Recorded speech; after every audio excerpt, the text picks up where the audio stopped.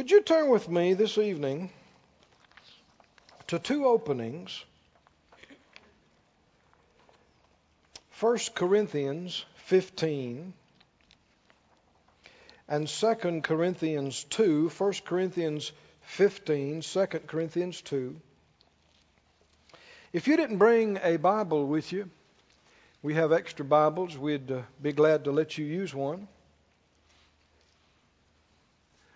Hold up your hand and let our ushers get one to you, because it's important that you make the effort and turn in the Bible. Find these places. Let your eyes rest upon them so that you'll know this is not just the words of men, but the words of God.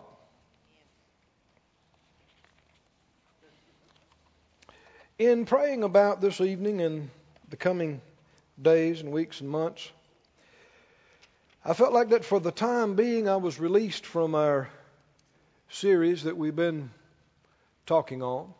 What are we talking about? Reigning in life. Right? And, your spirit, I should say it the other way. Well, no, that's the way. Your spirit is a lot like your body, because your body is a lot like your spirit.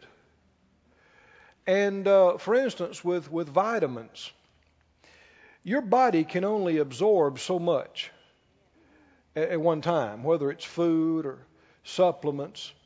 And beyond that, just putting it in it, your body won't absorb it. Spiritually, it's the same way. So instead of us trying to cover everything on a subject and spending 5 years on reigning in life, which you could, we get a good dose of it. Amen. Right? And let our spirit assimilate it and digest it and meditate on it. Then later on we give you another dose. Yeah. Right? Same thing with healing. Same thing with prosperity. Right? And you do understand that if you're going to develop in any of these things, there must be more than just hearing it. Amen. Right? You must be a doer of it. You must exercise yourself in that area. You must practice healing. You must practice prosperity. You must practice reigning in life. Put it into practice. And of course, we have a church full of doers. Amen. Because if you're a hearer only, what kind of results will you get? Just like you hadn't even heard it. Would it be possible to sit in all those weeks of reigning in life and get no benefit out of it? Huh? Is it possible to hear 300 messages on healing and get no benefit? It is possible. Ought not be. Why? If you are a hearer only, you must be a receiver, a believer and a receiver and a doer. So everybody said out loud, I'm a doer. I'm a doer. I'm a doer of the Word of God. These are the only people that get results in their life. So if you're talking to a friend or relative or whoever about something and they're talking about, what all they know and they're not getting results, just say, ho. That's not about what you know. What are you doing? What are you put into practice? What are you living? Because that's the only people who get results, are the doers. Let me see with a show of hands again. How many doers do I have in here? Yeah. Wow, good. That's all the people who are getting results in their life. Life is changing for you for the better on a daily basis. Yeah, I'm raising my hand too. So I want to get into this tonight, and I think I know where I'm going, but some things you don't know till you take steps that way. So let's just see where the Lord leads us from here. But in 1 Corinthians 15 and then 2 Corinthians 2, 1 Corinthians 15, are you there? Let's pray and then we'll read these things. Father, we thank you for your goodness and faithfulness. I thank you for everybody that's here. Many things have happened in our life for us to be here tonight in good health and rightness of mind and blessed. You've sustained us. So many bad things didn't happen to us. Thank you. Thank you for your Holy Spirit, our teacher and our guide. We yield to Him tonight. Thank you for your holy written word, perfect, refined, pure, life to us, medicine to all of our flesh. We honor your word. We revere your word. We receive your word. Show us how to put it in practice. Grace us, and we'll be doers. In Jesus' name, thank you for enlightenment of eyes, open ears, open hearts. Let there come divine grace deposits, truth impartation, revelation that sets free. In Jesus' name, amen. Said out loud, thank you for revelation. Thank you, Lord, for revelation of truth that makes us free. I believe we're on the verge of great revelation. Much more revelation. How many can look back and say your life is better today than it was 5 years ago? Why? Why? You got light, right? You got light from God, from His Word and by His Spirit, and you acted upon it, and your life is better. Do you suppose there's at least that much more light in the Word that we've not yet seen? Oh, yeah. Yeah. Then can you get as much more free in the next couple of years as you've gotten in the past couple of years? Would you be in good shape? Because, a lot of you feel like you're doing pretty good now. You hadn't arrived. But, friend, there is so much more. There is so much more. And it comes through light. That's what, I'm getting ahead of myself a little bit. So let's read the scripture. 1 Corinthians. You're believing God with me tonight, right? Believe with me. 1 Corinthians 15:57. 15:57. What does it say? But thanks be to God, which gives us the victory through our Lord Jesus Christ. Thanks be to God, who gives us the victory. Man, we could shout right there, couldn't we? I mean, now, did you sense that? What is that? Is that because I'm such a dynamic speaker that you got excited when we read that verse? You won't hurt my feelings when you say no.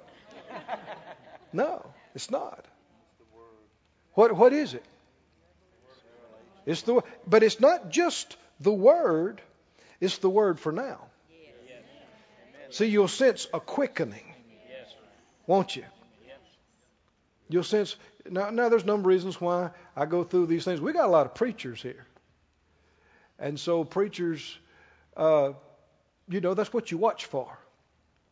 Everybody does. Watch for it. I used to lead singing.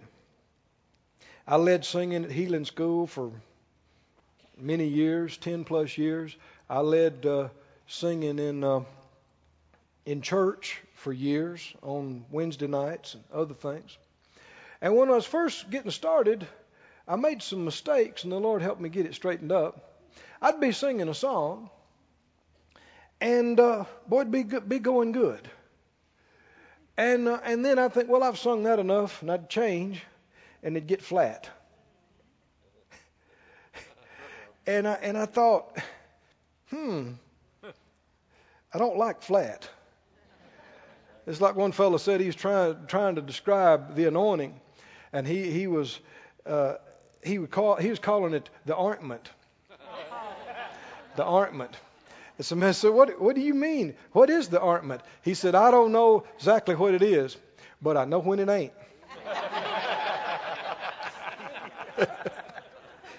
And you do know when it ain't, because it's flat, dry, dull. And a lot of times when people leave the anointing and it's flat and dry, instead of just admitting that you left the anointing, they try to make all these excuses like people are not spiritual enough to get what I'm giving and all this other kind of stuff. Well, no, a lot of times you just missed it. You got off. And I'm interested, you can do that quoting scriptures. You can be quoting scriptures one right after another, but it's not what the Spirit is saying to this group for right now. It's good and it's true, but it's not what He's saying. And so I was praying, asking the Lord about it. And He spoke to my heart. I don't mean I heard an audible voice, but inside me, He said, son, stay with what I give you until I give you the next thing. Now that's profound, isn't it?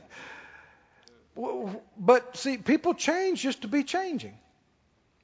People change just because, well, we've done this. We've done this before. We've done it long enough. And so many times leave the anointing. And when you're leaving the anointing and you can tell, don't just keep going down that thing, that path out of pride. I know years ago we were on a satellite meeting with Brother Hagin. He called me up to do a song, and I came up to the piano. And I mean, we're broadcasting around the world. I mean, in the place there were thousands of people there.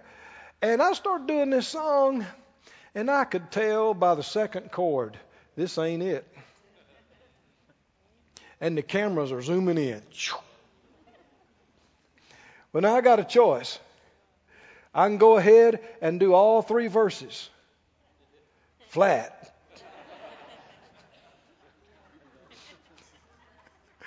Or I can admit I'm going the wrong way. Right? So I just stopped. And I said, I'm sorry. That's the wrong direction. And I started another direction. And I mean, by the time I touched the keys, you could tell there's some anointing this way.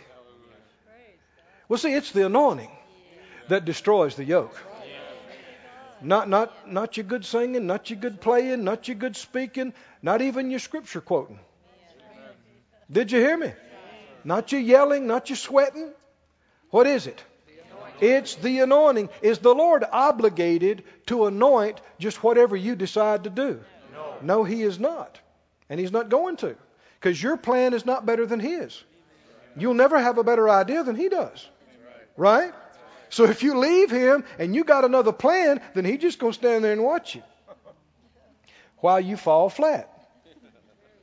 And you can go and cry and feel sorry for yourself and make 100 excuses, but it's not His fault. And we're all growing in learning to be led. And, I've never met anybody that's never made a mistake in these areas. But the way you grow is you admit. Did you hear me? Admit that you missed it. And we're going to grow in these things. We're going to grow in yielding to the Spirit. We're going to grow in all the manifestations of the Holy Spirit.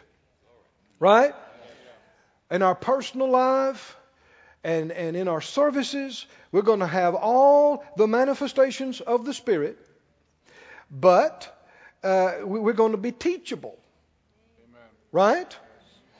If you feel like the Lord deals with you to prophesy to somebody, don't be afraid to step out, but also don't be too proud if they turn around and tell you, I don't receive that. That doesn't bear witness with my spirit. Then what do you say? I'm sorry. Oops. So then you go and you cry and you feel bad. I'm never going to prophesy again. Well, you're a whiny baby. Grow up. Amen. You didn't quit driving because you didn't get parallel parking the first time. Right? You didn't quit riding bikes because you fell down one time. You got to stay with it. Right? And if somebody wants to pop up and give a tongue or interpretation or a prophecy, God deals with you. Don't be embarrassed. Don't be intimidated. But if the group looks at you and goes, nah, don't get your feelings hurt. Right? Just go, well, okay. I learned something today. I learned that's not it. Right? This is how you grow. I said, this is how you grow, but you stay after it. You just keep on, right? Willing, open, teachable. Thanks be to God who gives us what? The victory through our Lord Jesus Christ. This is one of Brother Hagin, Kenneth Hagin's, one of his favorites. We'd be riding along in the car. I don't mean one time. Must have happened 1,000 times at least. We'd be riding along and he'd just pipe up and go, thanks be unto God who gives us the victory through our Lord Jesus Christ. He'd just say it, and at all different times. It is a wonderful phrase. Thanks what? Thanks. Thanks be unto God which gives us the victory through our Lord Jesus Christ. Go to 2 Corinthians now, please. 2 Corinthians, the 2nd chapter. 2 Corinthians.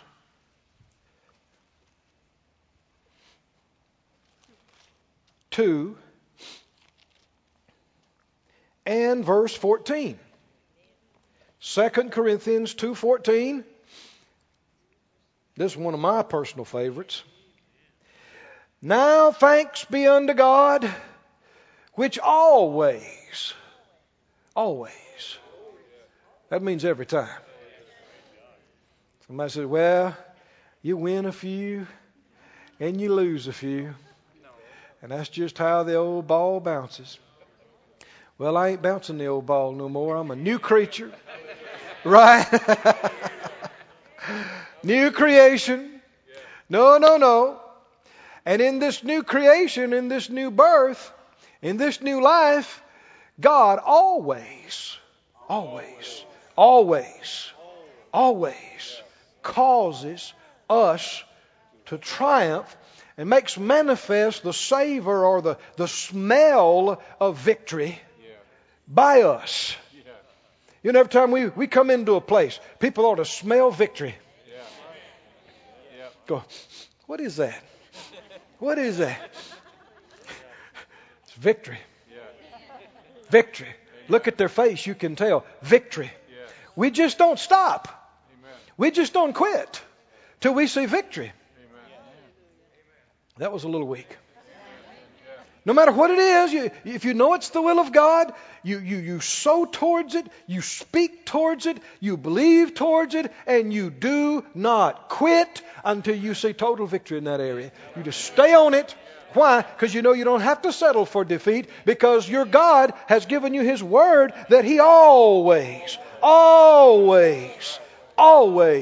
causes you to triumph. Always. I got that word in a little picture frame sitting on my desk. It says always, with an exclamation point. I've whipped the devil many a time. Because he'll come to you, and I don't mean you actually see him or hear a voice per se, but thoughts come, not this time. It's not going to work this time. Your money's not going to come this time. You're not going to be healed this time. You ever heard any such stuff? Devil will always tell you. You can be healed 1,000 times. And the next time the devil will say, not this time. You say, yeah, just like last time. Just like the last time God healed me.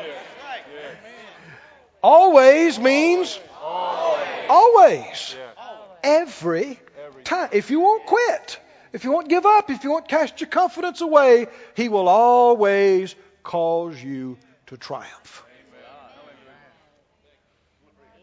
But you got to be a fighter. You can't be a whiner. You got to be a fighter. A man or woman of faith, they can be in the 21st round of the match. They can be tied up in the ropes and their nose is bleeding and their eyes is swelled up, and they'll look through the blood and go, I'm winning. I'm winning. Just about got this thing won. And God is committed to you by His Word to cause you to win this one too. Because always is always. Always. Glory. I'm glad I came tonight. I needed to hear that again. But now notice what both of these verses begin with. That's right. Thanks. Is there a connection between thanksgiving and victory? There is. I have this stirring in my heart big, and we may be beginning something here that could go on for some time. We'll just see. But this truth is stirred in my spirit. This connection between thanksgiving and victory. Well, what's the opposite of thanksgiving? Yeah, whining, griping, complaining. Well, if thanksgiving's connected with victory, what would whining and griping be connected with? Defeat. Failure. Right? Thanksgiving is a force.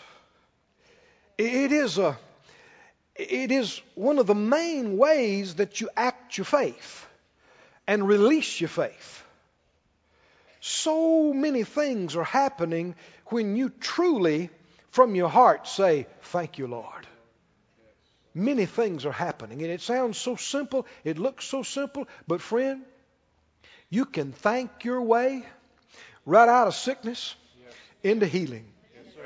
You can thank your way right out of brokenness into being blessed and prosperous. You can thank your way out of confusion into light. You can thank your way out of weakness into strength. You can thank your way out of darkness into light. Thank your way. Listen to just a few New Testament. I mean, there are many of these, but let me just remind you of a few of them. 1 Thessalonians 5:18. You don't have to turn to these, just listen for a moment.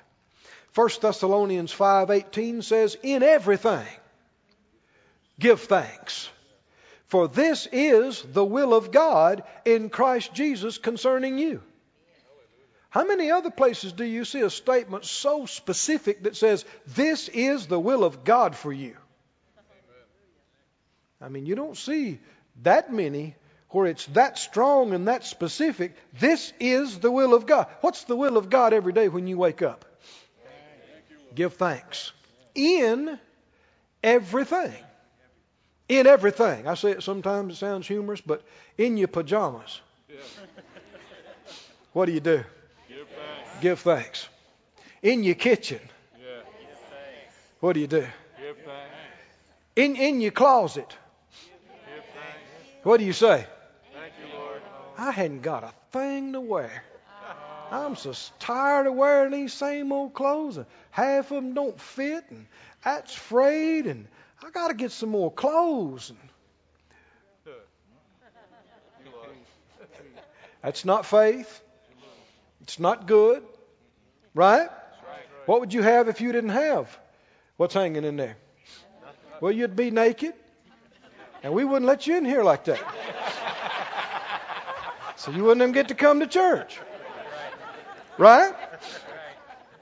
So maybe what you got is not the best, but you should be thankful for what you have while you're believing for your better. Right?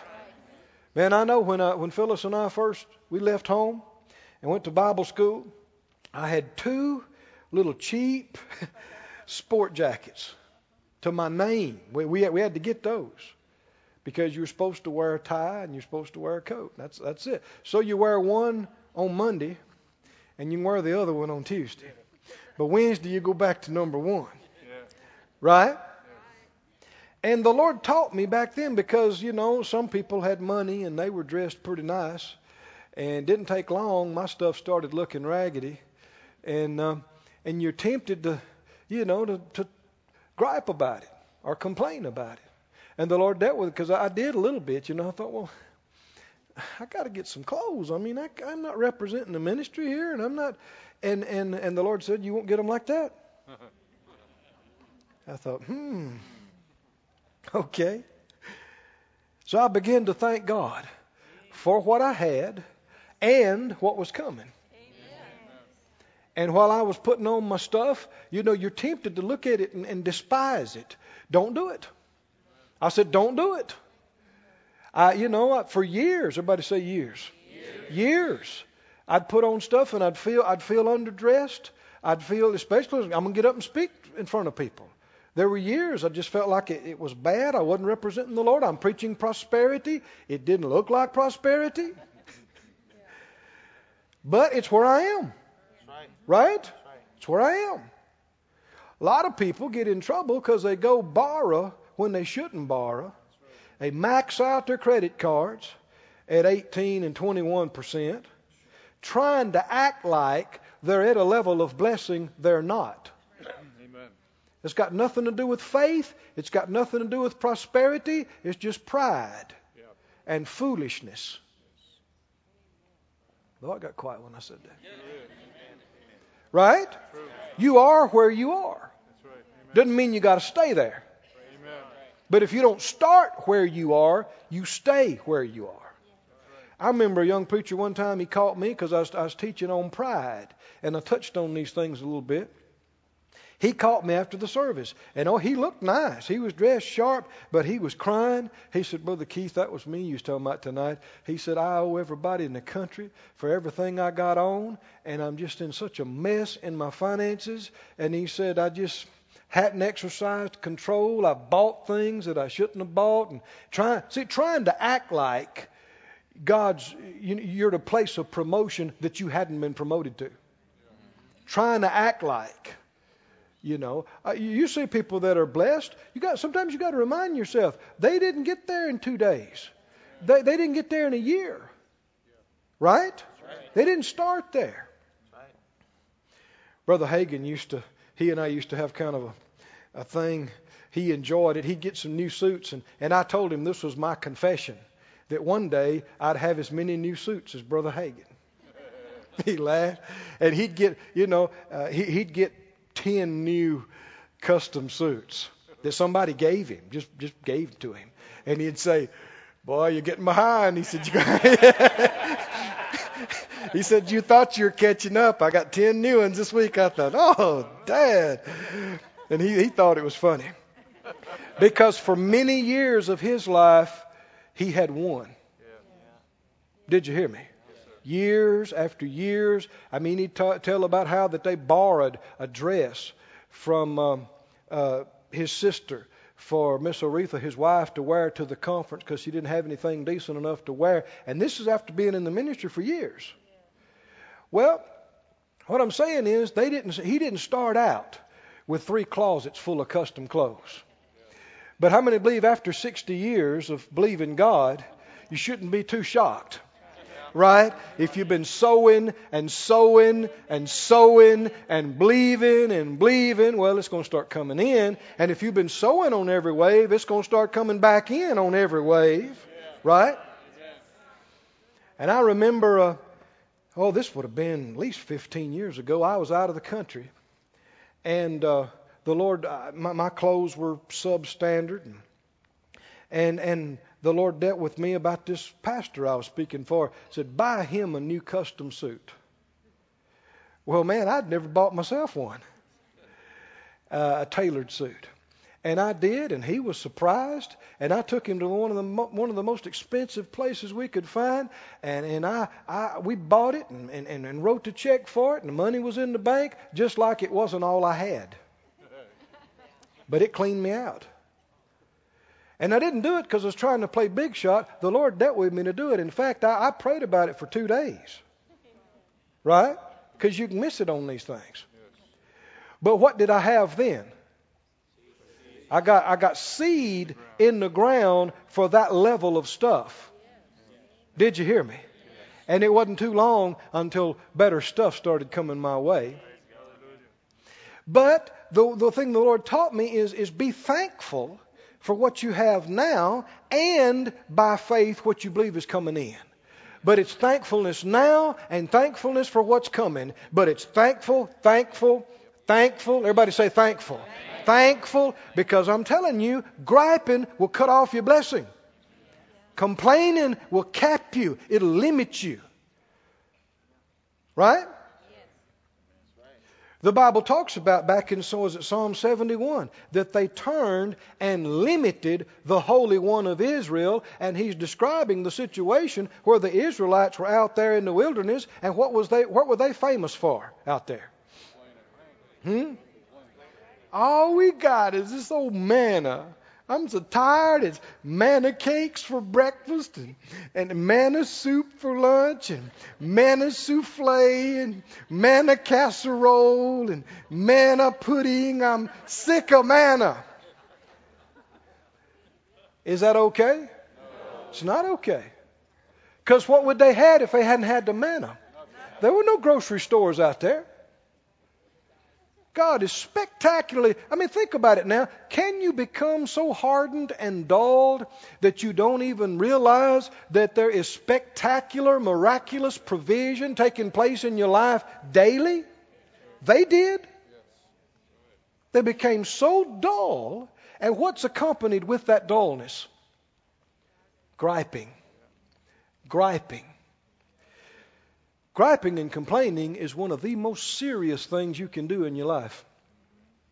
It opens the door to the destroyer. Go with me to 1 Corinthians. You're there in second, but go 1 Corinthians, the 10th chapter, and let's look at this.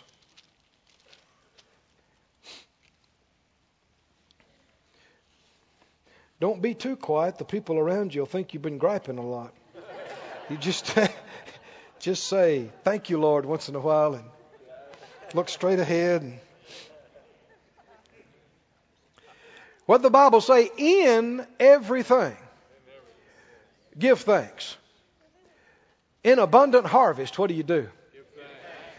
In a tough situation, what do you do? Give thanks. When your symptoms are improving and you're feeling good, what do you do?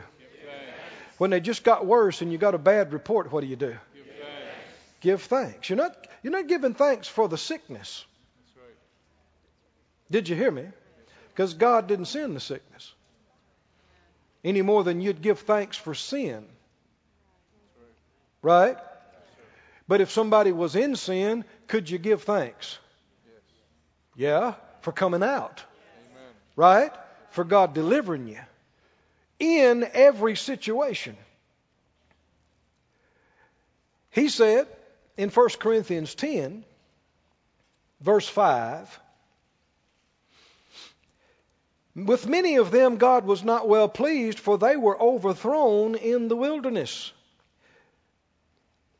Now, you need to back up to the end of the 9th chapter to remind yourself of the subject, how the Holy Ghost led him to this point.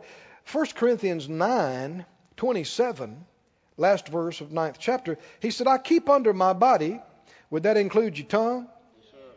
I bring it into subjection, lest that by any means when I have preached to others, I myself should be a castaway. Other translations bring out disqualified or rejected. Can you be disqualified for something that really belongs to you in Christ?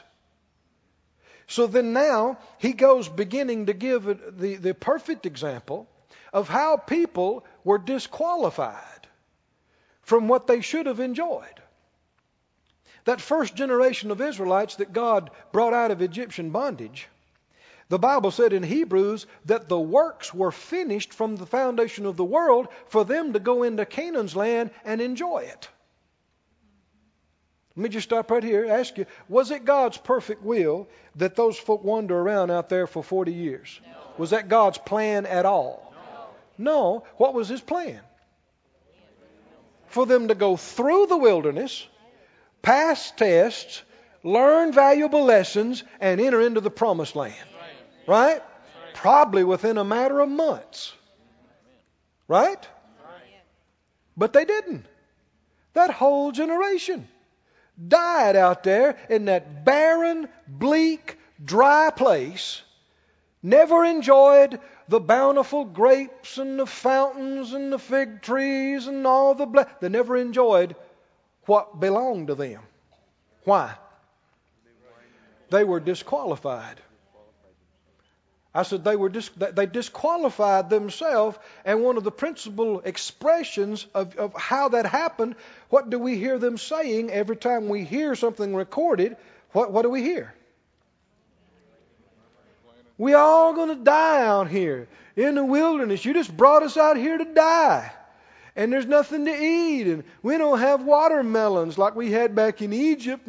And I like garlic. And we had onions. I don't know what I'd give for an onion. I'm not just making this up. Have you read it?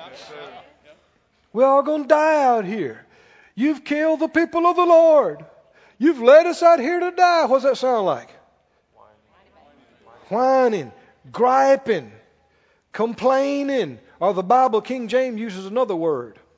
Murmuring. Murmuring. How many understand that's about as opposite thanksgiving as you can get? Murmuring. Murmuring is being unthankful. Unthankful. You can't gripe thankfully. You can't murmur with a grateful heart. Can you? No. No. Keep reading. He said, verse 10, don't neither murmur, 1 Corinthians 10:10, neither murmur ye as some of them also murmured and were what? Destroyed of the destroyer. Is there a connection between murmuring and being destroyed? Yes. Absolutely. Murmuring, complaining opens the door to the destroyer. Well, I know you think the same way I do. I do not want the door open to the destroyer in any area of my life. Right? I want the door closed. Give no place to the enemy. That he's got no place to get in. What's a big thing we can do to cause this to happen? Eliminate complaining from our life, from our vocabulary, from our lifestyle. Eliminate it and cultivate a lifestyle of thanksgiving. It's something we do just as naturally as breathing. We breathe in. Thank you, Lord. We breathe out. Thank you, Lord. We blink our eyes. Thank you, Lord. Right? Take a drink of water. Thank you, Lord. Sit down to a meal. Thank you, Lord. Get up from the meal. Thank you, Lord. Lay down and put your head on the pillow. Thank you, Lord. Get up in the morning. Thank you, Lord. Thank you, Lord. Amen. Thank you, Lord. One of the easiest ways to shut the door to the devil and open the door to God. One of the easiest ways. Now, I know most of us have heard things along these lines, but we're not being the doers that we can be, and there's always greater levels of revelation and practice. So I believe we should camp on this. Go to Philippians while we're talking about this. Flip over to Philippians.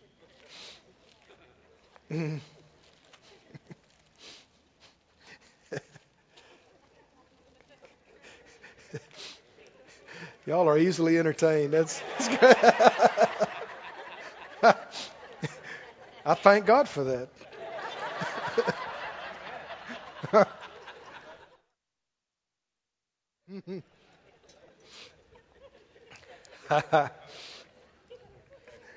Because I've been in crowds that were not. That's not fun. They're looking at you like, we've heard the best. And who are you? Bless me if you can. That's a hard crowd, man. That's Philippians, chapter 2, Philippians 2:13.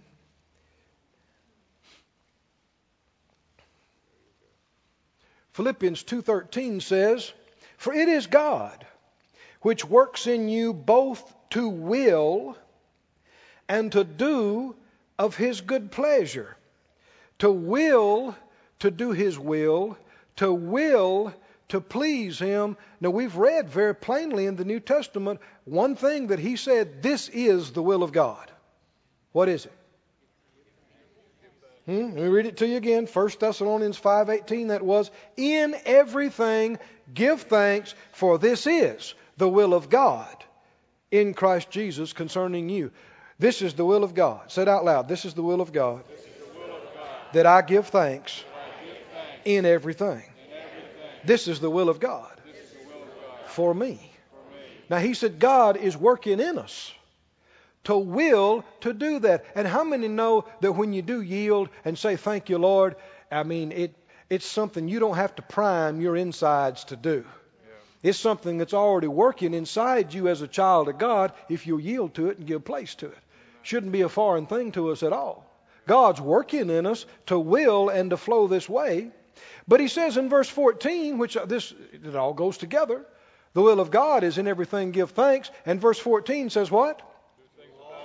Do all things. How many things? All means what? All. Do all things without murmurings and disputings. So when is it okay to murmur? In what situation do you have a right to complain? You hear that language though, don't you? Well, you have a right to complain. But did you ever find any scripture for that? No. Do all things. The other verse said, in everything. Do all things without murmurings. In other words, everything you do should be complaint free. Everything you do, gripeless. Gripeless life.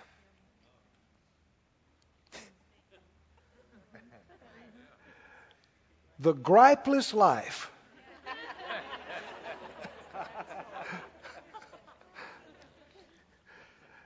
How many understand with a lot of households that would be a major change, wouldn't it? I mean, it would be radical. Radical. That you never heard a gripe out of his mouth. That you'd wait all day and all night and not hear one gripe out of her mouth. But it would be doing the Bible. It'd be doing what the Lord told. He didn't say try to do it. He said do it. Right? This may be more spiritual than you think tonight. This is important. This is major. If adjustments are made tonight, miracles will happen in the future. Miracles. Just acting on these things tonight could save relationships. Can close the door to the thief and the destroyer. Can open the door to God. Give God a legal right. In fact, I wrote this down some years ago. Thanking God for victory gives Him the legal right to do it. Thanking God for the victory, thanking Him for the healing, gives Him a legal right to work healing in you. Thanking Him for the money gives Him a legal right to get the money to you. Thanking Him. Besides that, it's more fun. Griping is not fun. The more you gripe, the worse you feel. You don't have to raise your hand, but does anybody know what I'm talking about? The more you gripe, and everybody around you feels worse too. Have you ever been around somebody just gripe, gripe, gripe, gripe, gripe, gripe, gripe? Did it make you feel like shouting? Did it make you feel like, whoo, we got the victory? No. What does it make you want to do? Get away?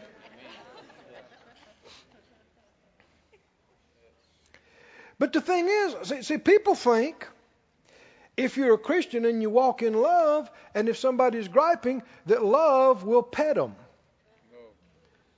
People think you're supposed to pet gripers, and you're supposed to pet pouters.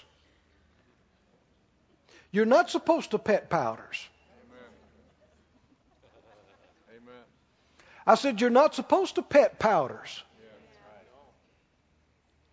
People griping and griping and griping. You're not supposed to go, well, bless your heart.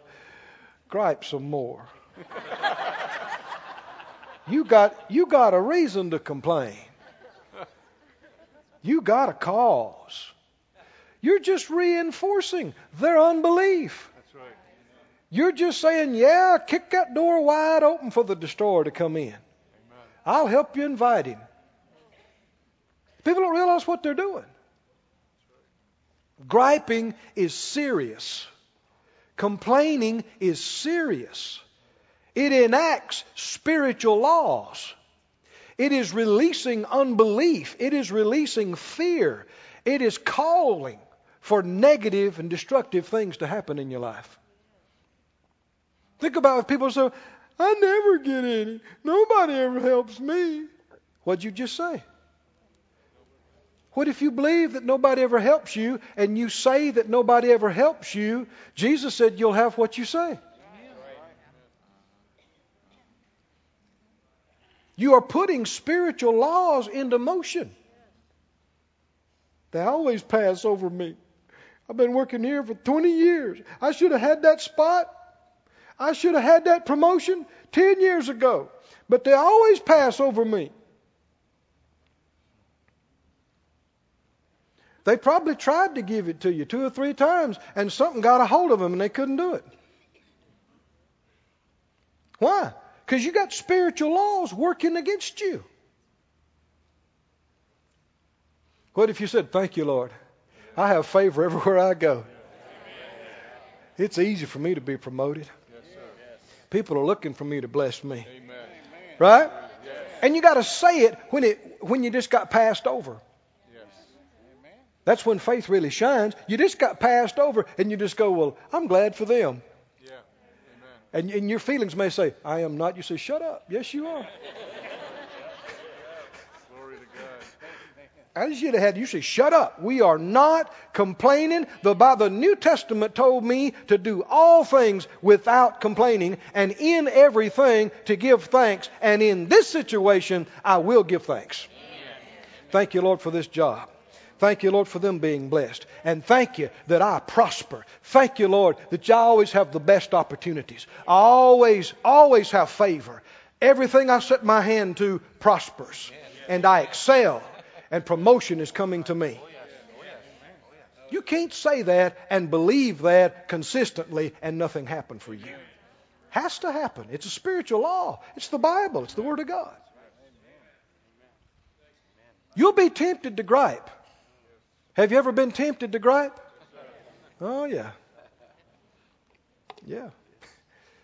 Oh, yeah. You'll be tempted, and you got to bite your lip.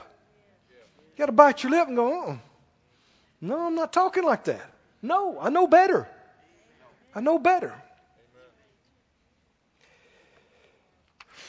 Glory to God.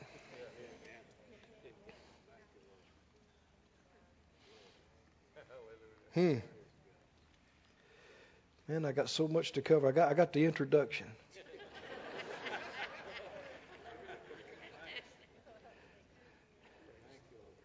Thank you, Lord. Thank you, Lord.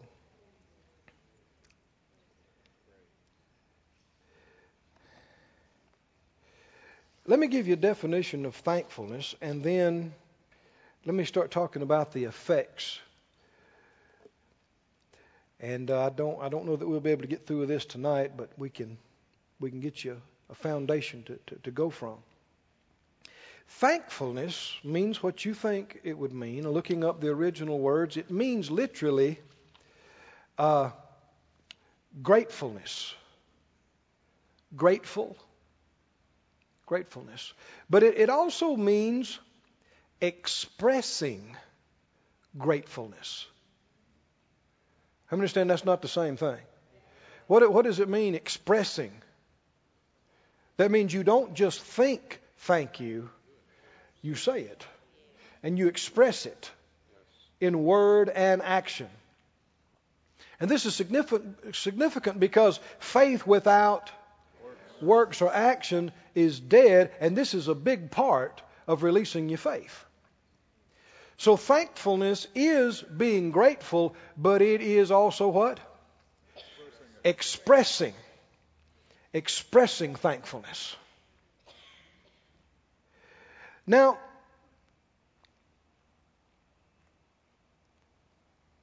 being unthankful, thank you, Lord. Go to Acts 13.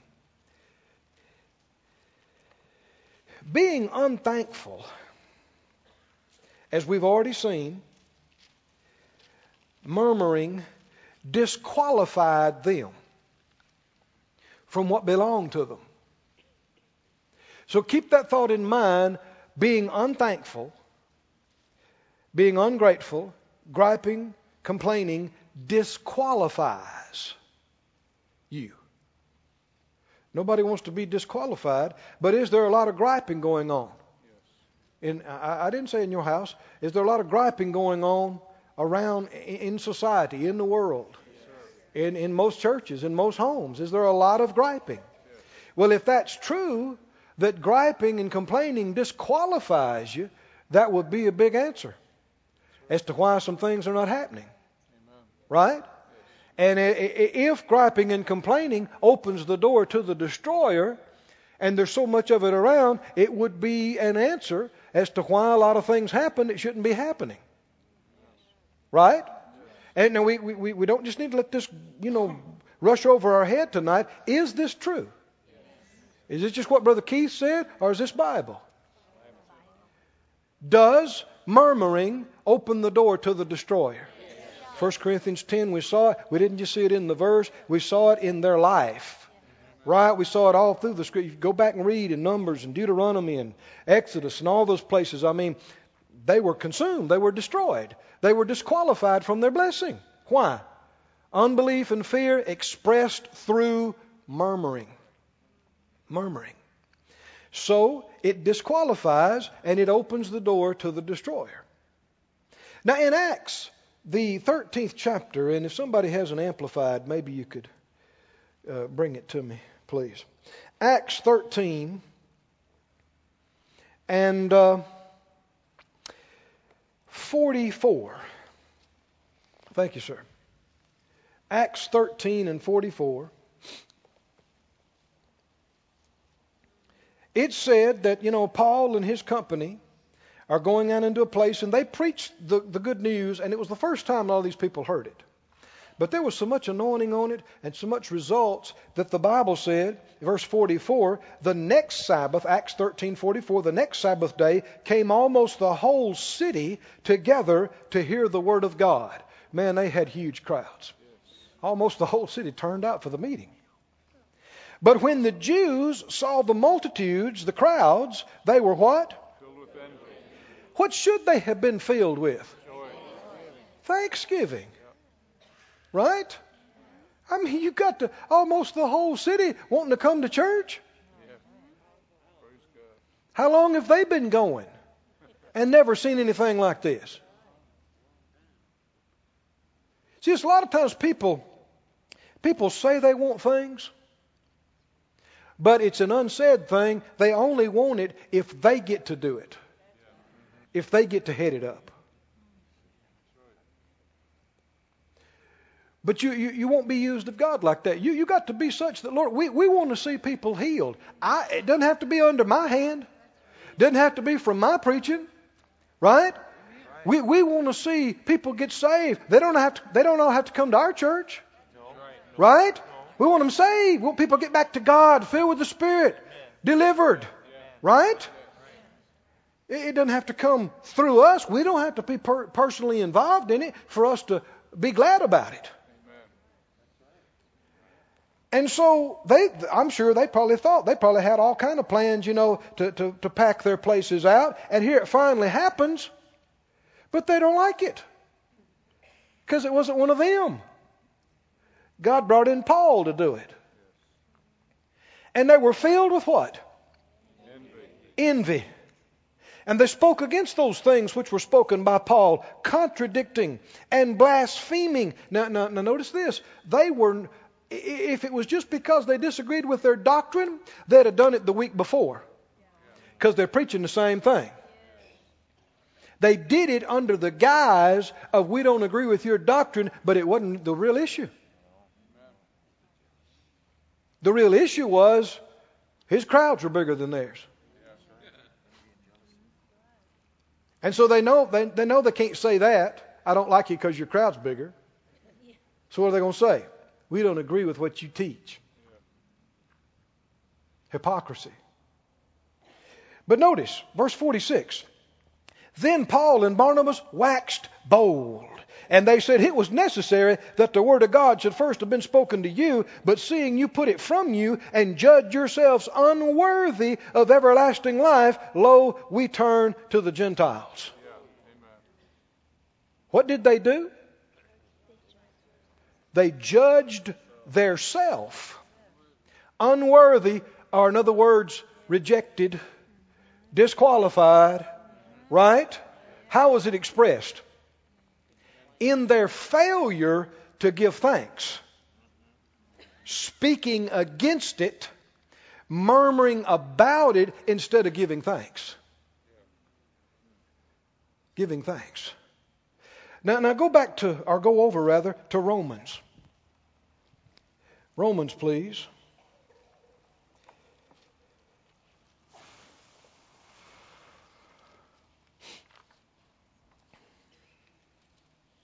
Romans, the first chapter.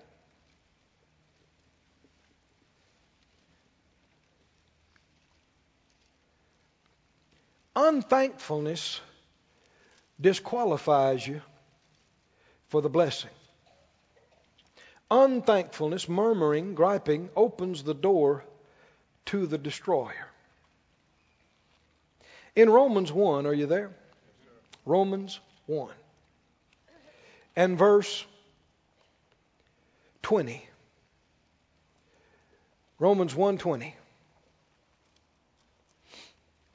For the invisible things of him from the creation of the world are clearly seen, being understood by the things that are made, even his eternal power and Godhead, so that they are without excuse.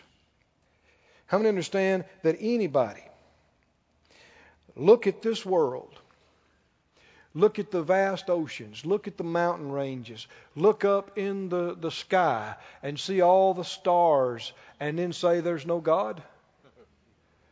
They're just trying to be ignorant. Right? Well, it was one of those things that everything was exactly right and there was the Big Bang and it just happened so that life could happen. Well, like one fellow said to me, he said, that's like taking a bunch of C4 and setting it off in the middle of a salvage yard, and when the dust clears, there's a new Mercedes sitting there.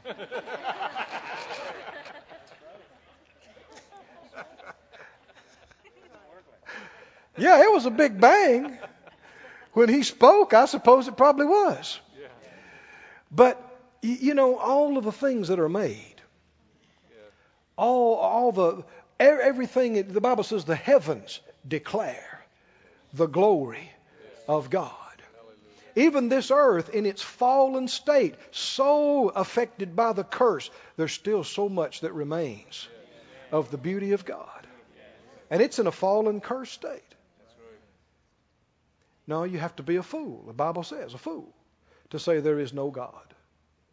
But he said, people have this witness The invisible things of God are seen, clearly seen, and understood by the things that are made. Verse 21, because that when they knew God, they what? Glorified him not. They glorified him not as God, neither were what? Thankful. Now there is a direct connection between thanking God and glorifying God. Direct connection. For instance, how many remember in Luke 17 about the 10 lepers? And the Lord said, go show you to the priests. And they did. While they went, as they went, they were healed.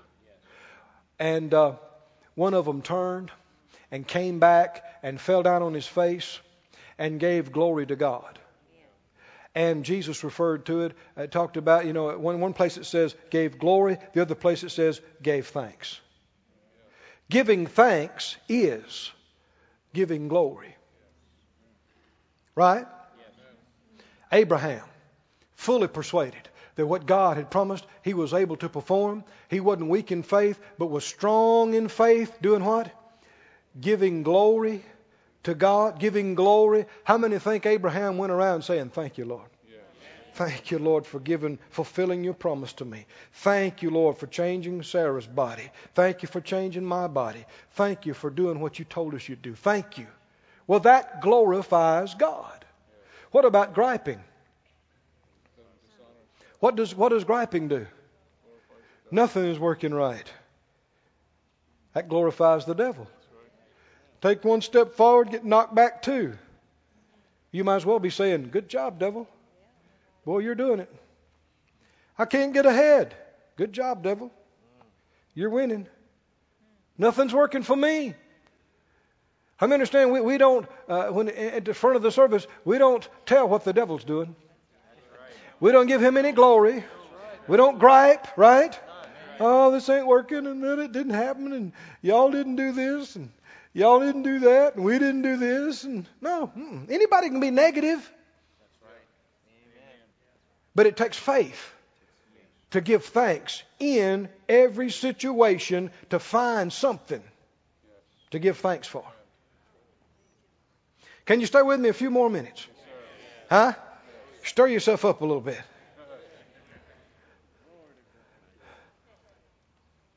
What did he say? He said they didn't glorify him as God, neither were they thankful. And what happened to them? They became vain in their imaginations, and their foolish heart was darkened. What happens when you don't give thanks? It darkens you. Let me read another translation or two of this. When you fail to give thanks, when you fail to give glory to God, the New Living says, they began to think up foolish ideas of what God was like. The result was that their minds became dark and confused. The English says, their thoughts have become complete nonsense, and their empty minds are filled with darkness. Why? Didn't acknowledge God, didn't glorify God, didn't give thanks to God, didn't give thanks. Have you ever dealt with somebody that was confused? In the dark about what to do? What was going on? If you'll notice, it's always accompanied with a lack of thanksgiving. It's always accompanied with complaining and griping. Now, we could stop right here, or I could go on just a little bit further. And meddle a little bit.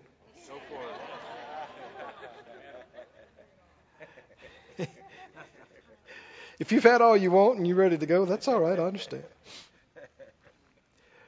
But I've known some things in my heart. So many times you're led to do things, and you knew it was right, but you didn't know why.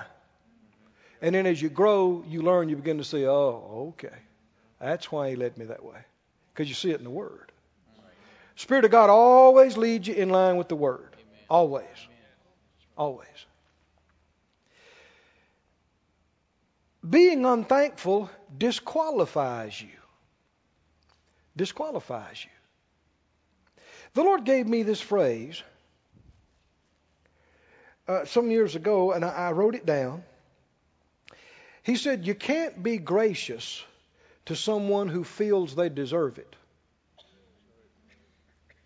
You can't be gracious to one who feels they deserve it. Now, God is gracious. God gives His grace to whom? Scriptorians, Bible readers. He gives His grace to who? The humble. He resists the proud.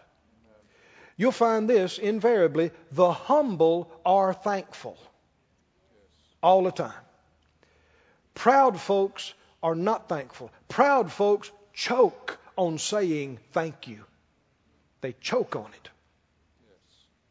Humble people have no trouble saying thank you. Thank you.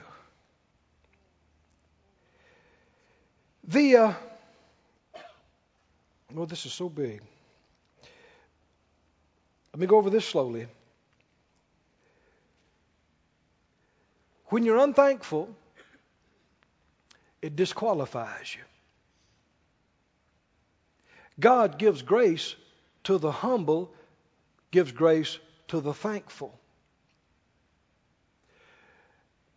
If you bought somebody a new car, and they came and they looked at it, and they said, "Where's the keychain?" You know, they make a little gold keychain that you can get with these.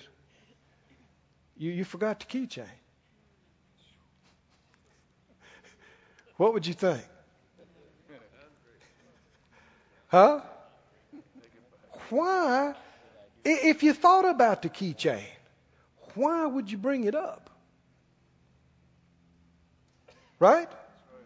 If now you might, if you turn around and say, "Oh, now don't you misunderstand me. I appreciate the car." You've already revealed your heart. You are unthankful.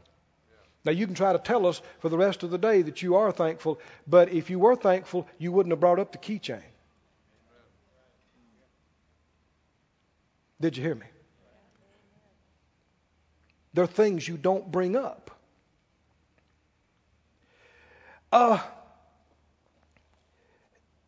Go to Romans. I've got to give you a little more scripture. We've already given you about 3 sermons in one here. But that's all right. Romans, the 11th chapter. Just go to Romans 4. Let me give you. Go ahead and give you both barrels. If it's worth doing, it's worth doing right. Yes, sir. Romans 4, verse 1. What shall we say then that Abraham our father as pertaining to the flesh has found? If Abraham were justified by what? Works. He has whereof to glorify, but not before God. If he was justified by what he did, then he has something to glory in and take credit in. He said, but it ain't so before God. For what says the Scripture? Abraham believed God, and it was counted to him for righteousness. Now to him that what? Works is the reward not reckoned of grace, but of debt. In other words, it's owed to them. Did you hear that phrase? You're going to hear it again. If it's works, then it's owed to them. But if it's grace, it's not of debt. It wasn't owed. But to him that works not, but believes on him that justifies the ungodly, his faith is counted for righteousness. Now turn right on over to the 11th chapter of Romans. 11.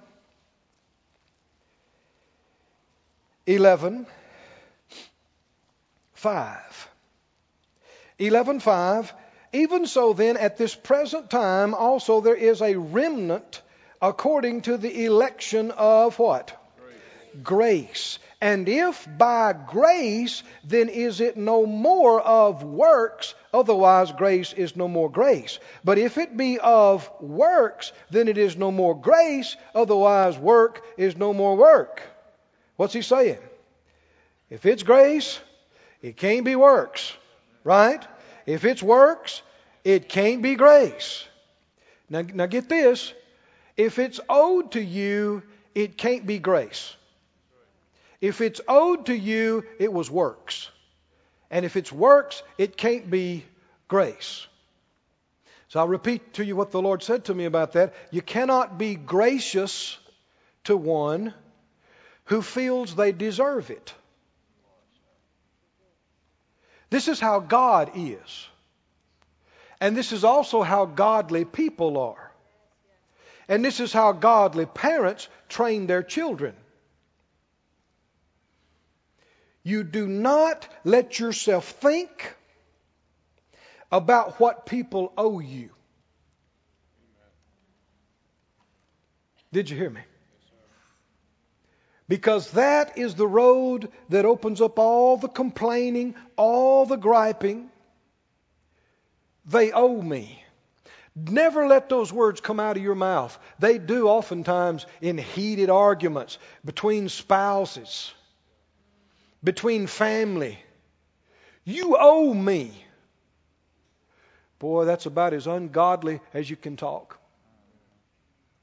Did you hear me? That's about as much unbelief as you can talk. And what you're doing is you are throwing the door open to the destroyer in your relationship and in your house. You owe me. You know, oh boy, I'm seeing things while I'm talking here. When people get into it, they say, well, now just sit down and hear me out. You owe me that much. Why do they owe you that much? Why?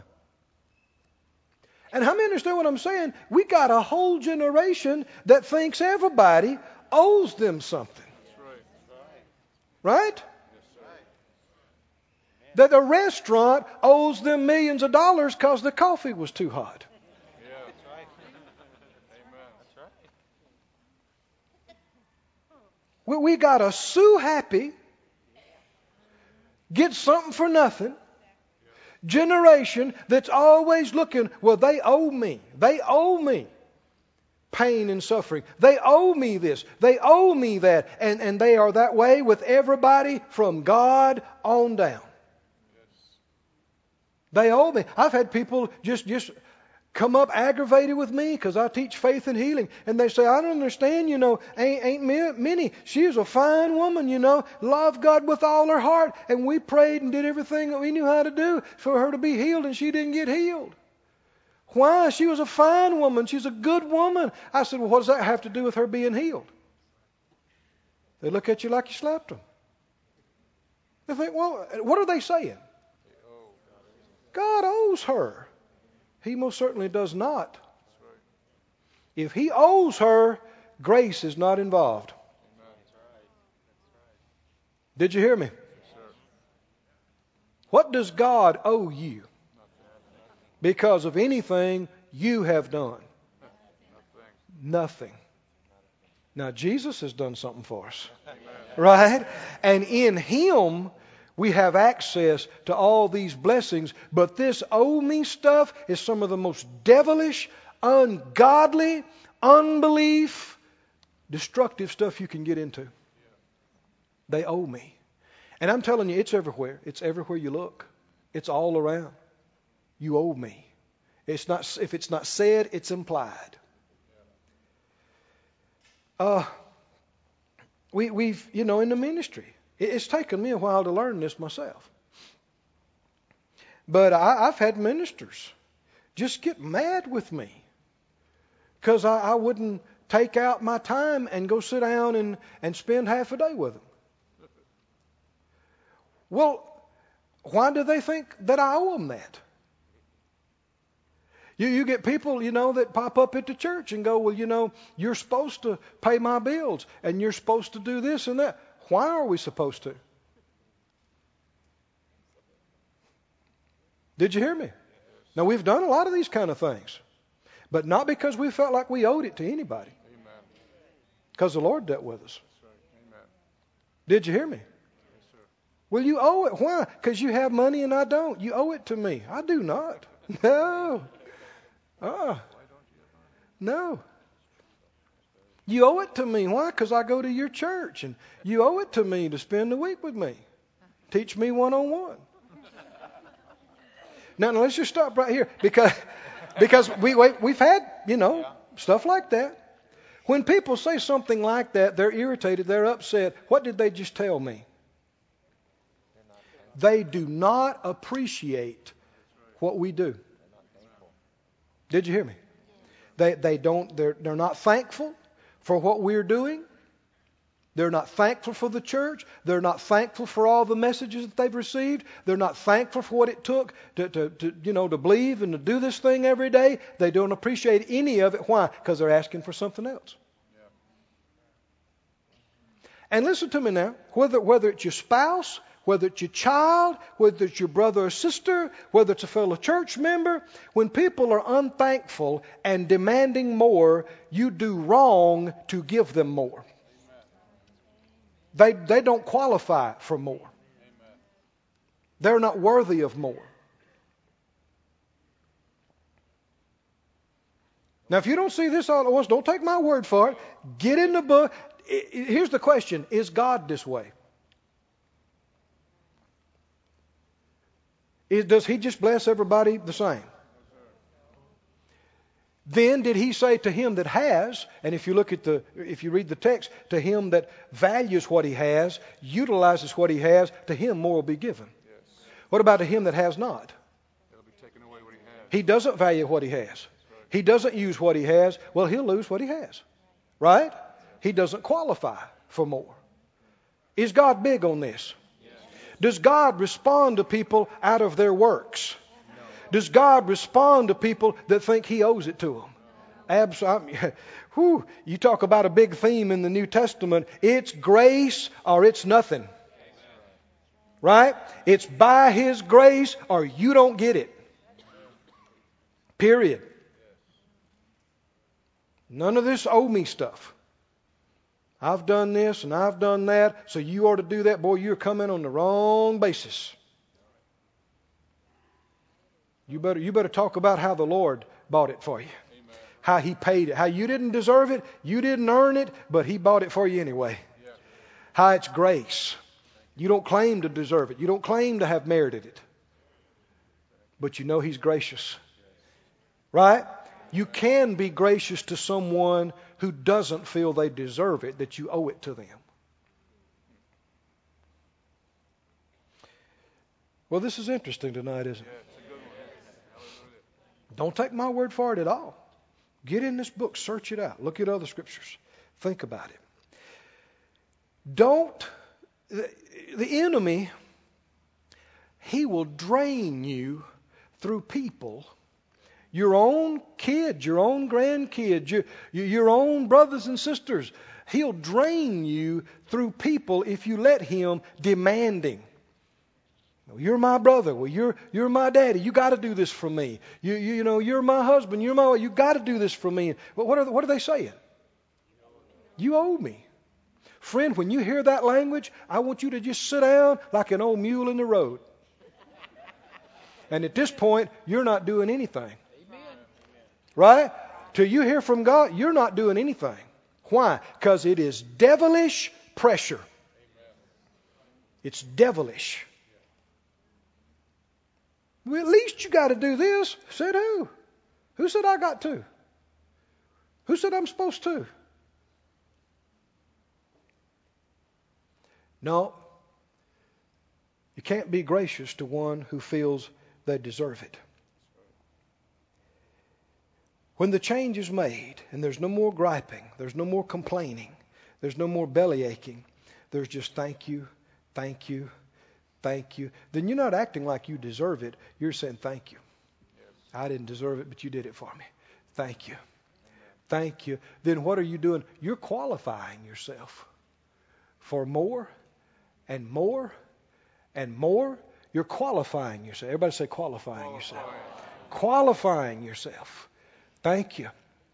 Years ago, I saw this in the Word, and I stood up and I said it out loud. I refuse to expect things from people to do for me. I refuse to get my eyes on anybody and dwell on what they're supposed to do for me. I refuse to.